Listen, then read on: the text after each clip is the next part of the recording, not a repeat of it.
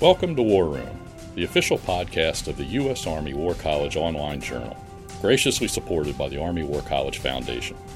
Please join the conversation at warroom.armywarcollege.edu. We hope you enjoy the program.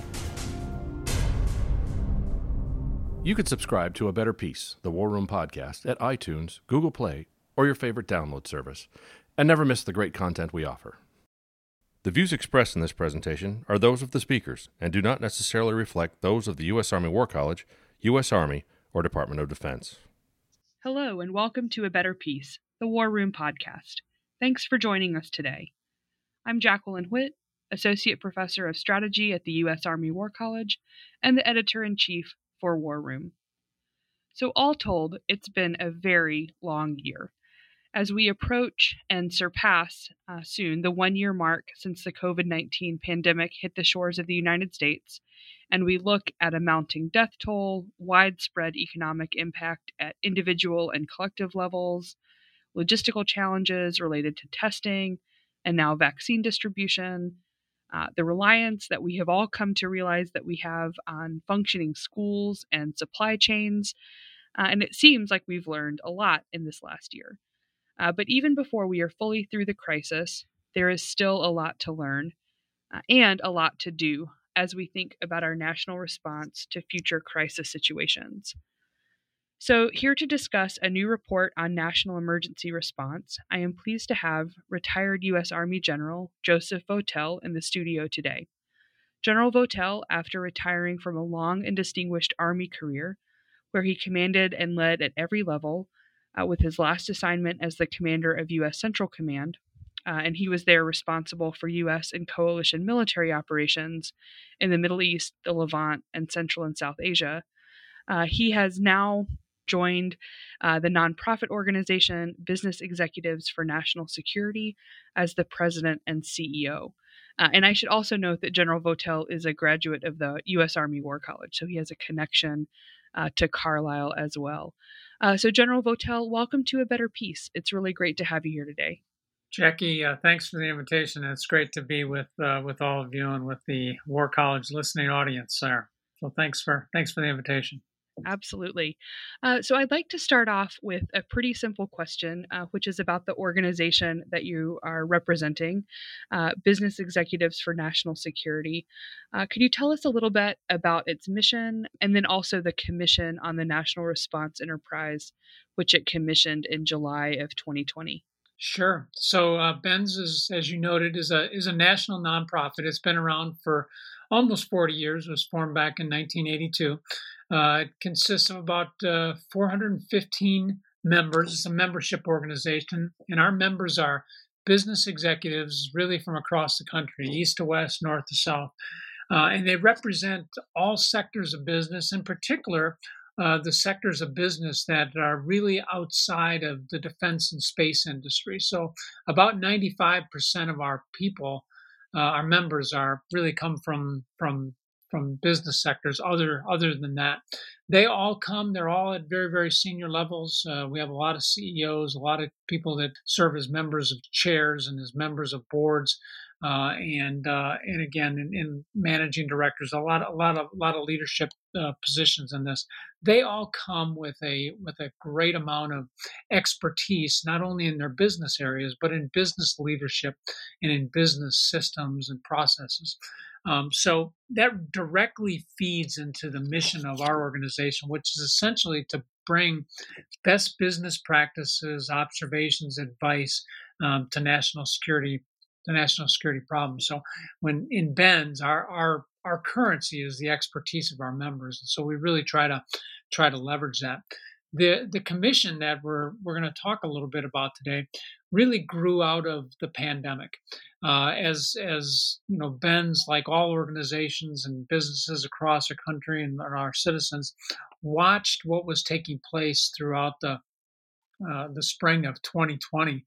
And we knew that as an organization that is focused on national, trying to help with national security challenges, that there had to be a role that we could play in this. And initially, we did some stuff that was relatively short term, very responsive with some of our government partners.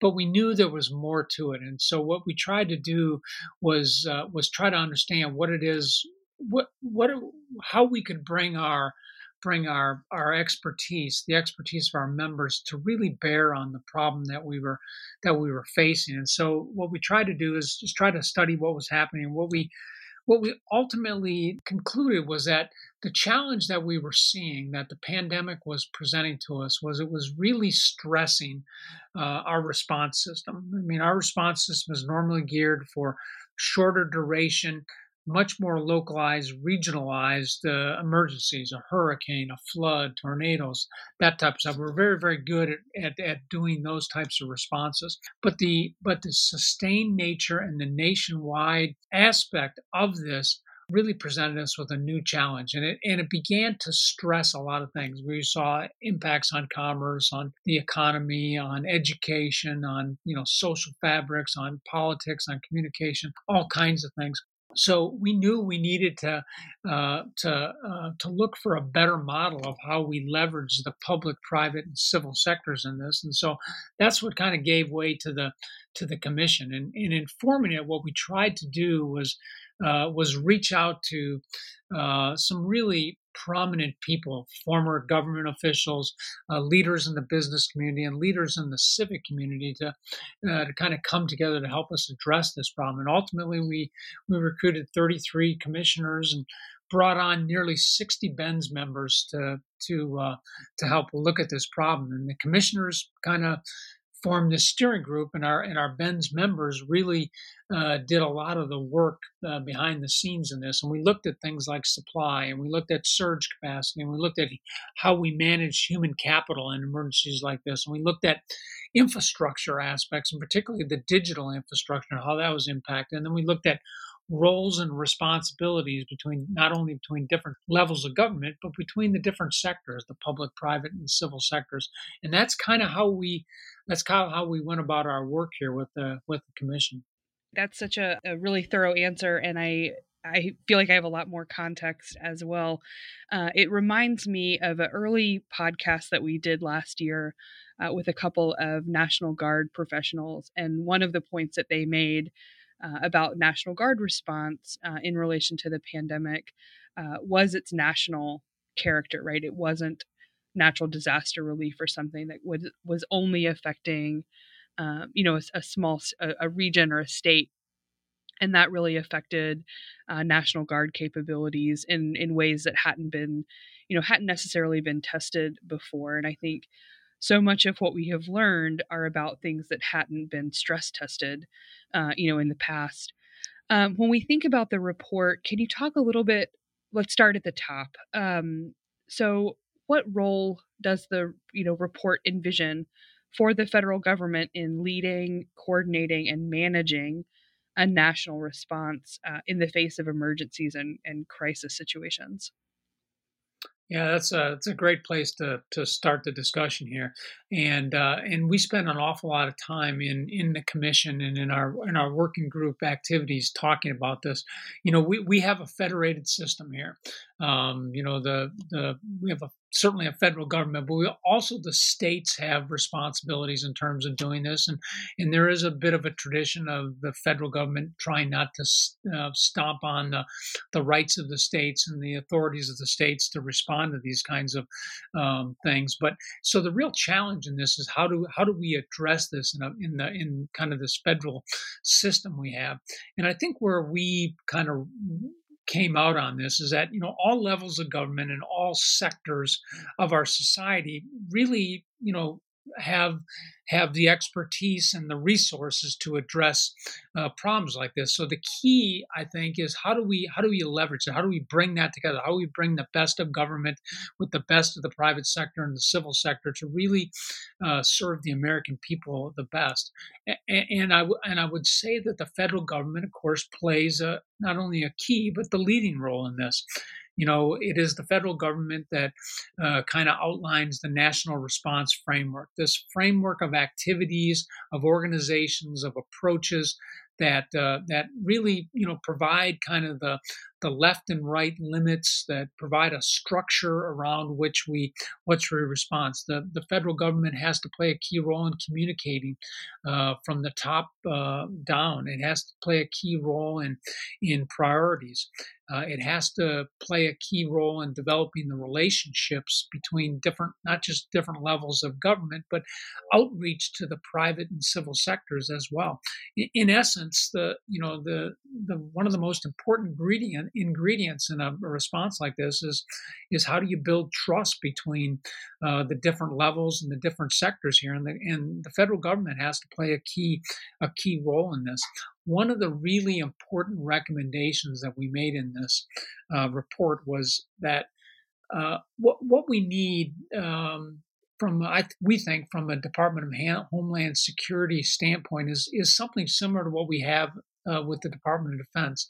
In the Department of Defense, we have a national military strategy that is written in support of the national security strategy. And what we really need is we need a national strategy for emergency response here.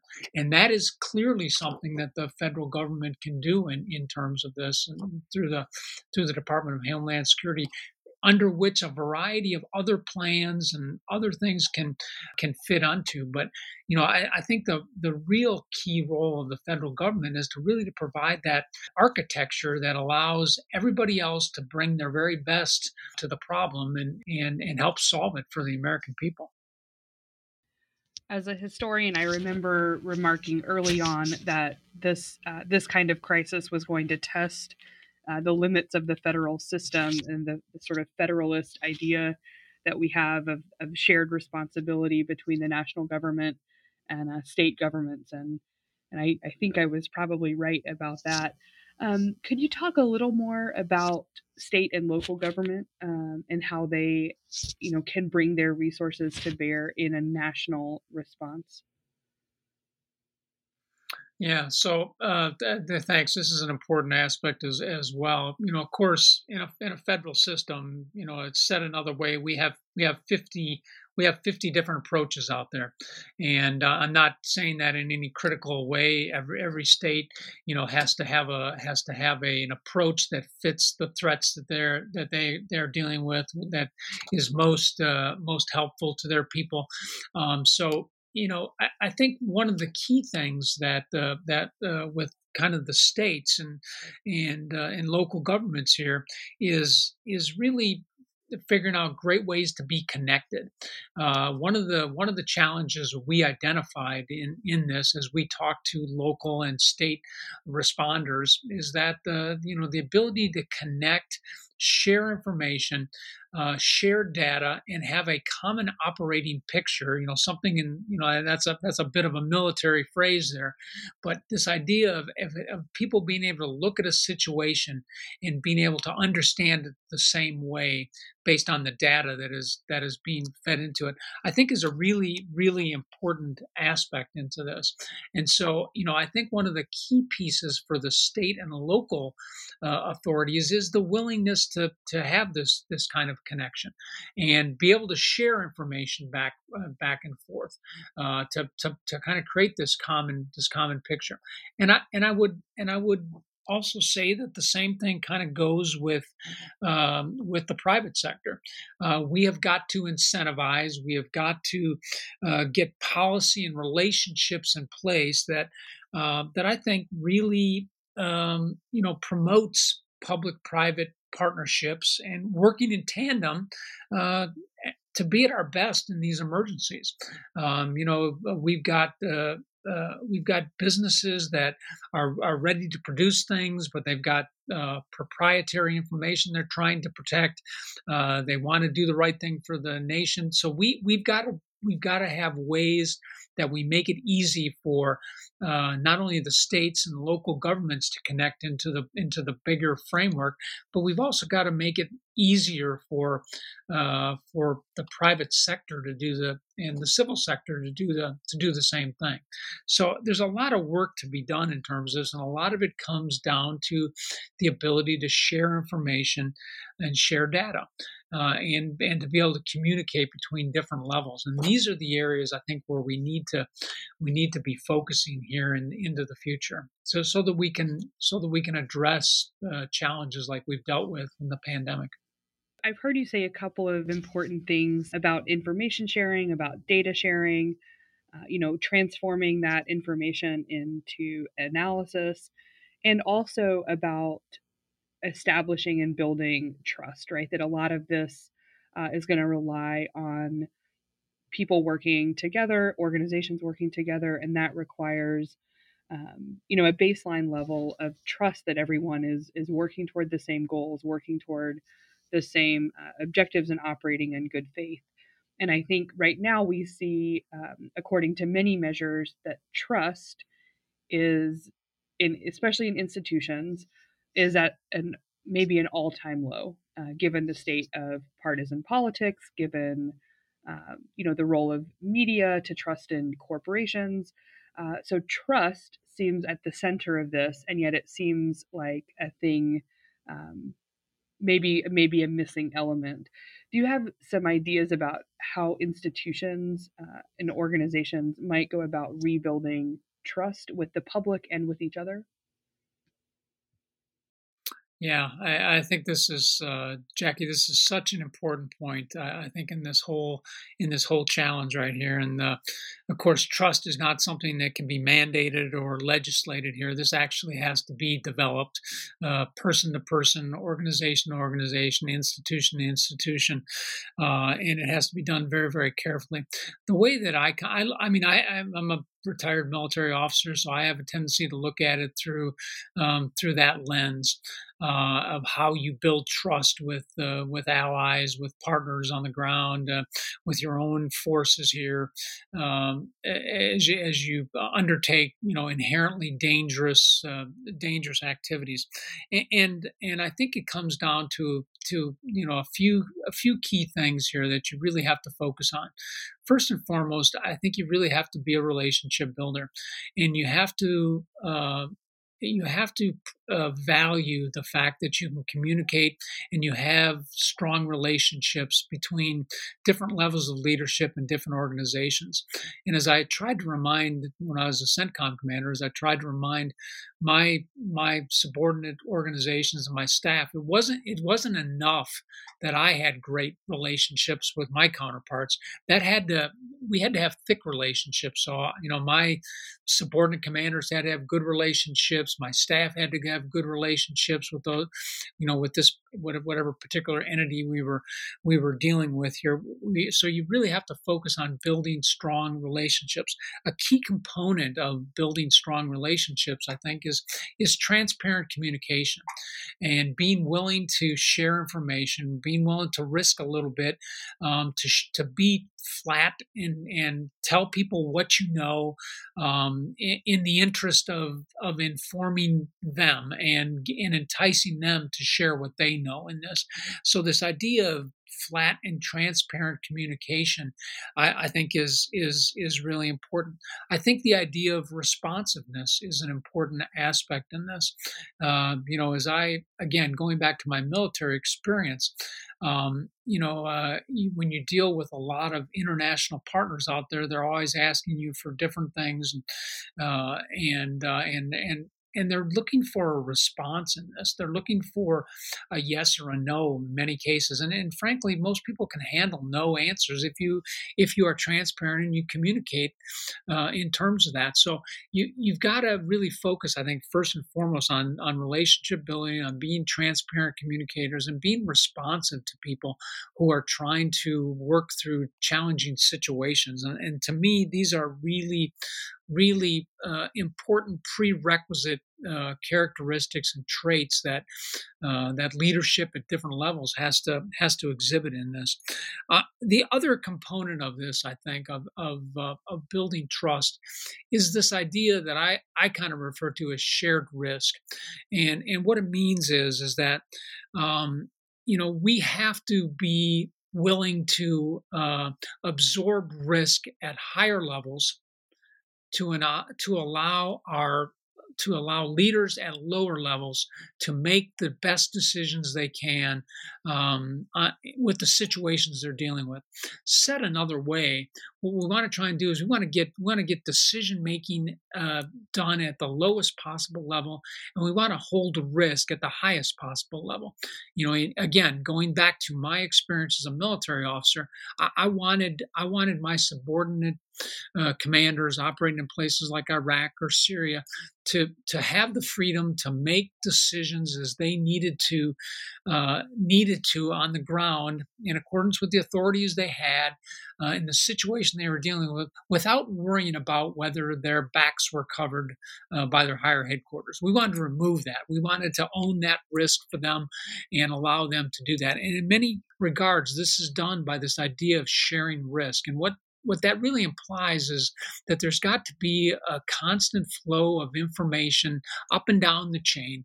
And, subordinates need to understand that they engender trust by being transparent, by sharing information, by making sure that the headquarters or leadership above them understands exactly what's going on, and higher level leaders have to push that back down. They have to recognize that people on the ground are going to make decisions about what they're doing, and they need to be backed up in terms of that, and they need to be supported in terms of that. So there's got to be a downward flow of information, and this idea of information flowing up and down, I just think is really an important aspect of it. I always refer to them as feedback loops. We have to keep these feedback loops going all the time, up and down. They have to be constantly nurtured, constantly reinforced. And Jackie, what you're really trying to do by that is you're trying to make sure that people have a common appreciation for the system. They're kind of aligned in terms of how we're going to approach the problem, and they're kind of aligned in terms of action. So when people take action on something, there's an expectation that that's what they were going to do. That's a bit of a lengthy discussion of this idea of trust, but it's just so fundamental and so important to us, and as I've been reminded throughout my military career, and as I remind people now, you cannot surge trust in times of crisis. This has to be done in advance. So the idea of creating a strategy for emergency response and engaging businesses and states and local authorities early on to rehearse and exercise and make sure that we have systems that can communicate, and make sure that we've got policies in place that make it easy for businesses to share data and do it without concern that they're going to undermine their own bottom line in the long run here. These are really important things that have to be done up front. So we can't wait until the situation presents itself. It has to be done in advance, and it has to start from the top, but it has to eventually go both ways as we work through this. I think all of those are such important points, and in many ways, it's a back to basics, the things that we sort of know intuitively and from literature and experience about leadership and about trust, but they have to be put into practice. The report also, lays out 11 recommendations, and we're not going to have time on our brief podcast today to talk about all of them. But the recommendations are very specifically and intentionally calls to action, things that need to be done. So I'd like to ask you to highlight, maybe one or two that you think are particularly important or relevant to our podcast listeners. Yeah, thanks. So I've already touched on one of them, and it's this importance of a strategy and visibility into the funding that we expend for emergency response. This year in the United States, in addition to the pandemic, I think we've declared emergencies in at least 93 or 94 different other situations, which is a lot. It's actually higher this year than it's been in for last year, 2020. I'm sorry, than it's been recently. So there's really two ideas there. The strategy is important because we really have to communicate what our overall approach to this is, and how we look at managing emergencies like this. And I think it's a first important step to bringing people together and doing for emergency management and emergency response what things like Goldwater Nichols did for the Defense Department in terms of breaking down barriers between services, or in this case sectors, to really make sure that we could be as effective and efficient as we can. So this idea of a strategy, I think, is a really, really important one that has to be addressed, up front. And as part of that, we need to make sure that we have an understanding of where all the funding is going to support this. This is an absolute critical means by which we are going to respond to these things. So we've got to do that right now. Today, I don't think we don't assess that's possible. That one entity, one person can look at where all the money has gone to respond to these emergencies, and if our investments are actually paying off. So we've got to tighten up on the strategy piece. The second point that I would highlight for you here is a report that is a recommendation that comes at the end of the report, and it is the importance of connecting every American. By our estimates, somewhere between 19 and 40 million Americans really lack reliable access to reliable broadband coverage. And in an emergency like this, where most of your information is coming that way, where we're expecting people to work from home, where we're expecting children to go to school online, not having reliable broadband access is a real detriment. And in our current digital economy right now, it is an essential. And so Congress, the administration, has really got to wrestle with this idea of how we make sure that we connect every American together, so that we can not only address emergencies like this, but help mitigate it in the very, very best way possible. Thank you. I think that is a tremendously important thing, and for some of us who live in highly dense cities and places where broadband is sort of taken for granted, it's easy to forget that that's not the state of affairs in a lot of places, and we rely on it so heavily these days. I'm always amazed at how quickly 30 minutes can go by when I'm enjoying a conversation. But I think our time is probably up today, but I want to thank you for joining us on A Better Peace today for this podcast. Thanks, Jackie. It's great to be with you, and thanks for your great work with this podcast. We're thrilled to get it out there. And for our listeners, I want to commend to you the full commission report, which is available online at www.bens.org. And thank you all for listening in today. Please send us your comments on this episode, or any episodes for that matter, and send us your suggestions for future episodes that you'd like to hear. And please subscribe to A Better Peace if you've not done so already on the podcatcher of your choice. And after you've subscribed, please rate and review this podcast so that others may find it as well, and we can continue to grow this community for conversations like the one you've just heard. Even though this conversation is over, our conversations on COVID-19, emergency response, homeland security, and defense, of course, continue on War Room. And until next time, from the War Room, I'm Jackie Witt. And that concludes our program. Thank you for listening. The views expressed in this podcast reflect those of the speakers and do not necessarily reflect the views, policies, or positions of the U.S. Army or the Department of Defense. Let us know what you think. Provide us your feedback, comments, or suggestions through our webpage at warroom.armywarcollege.edu. And have a great day.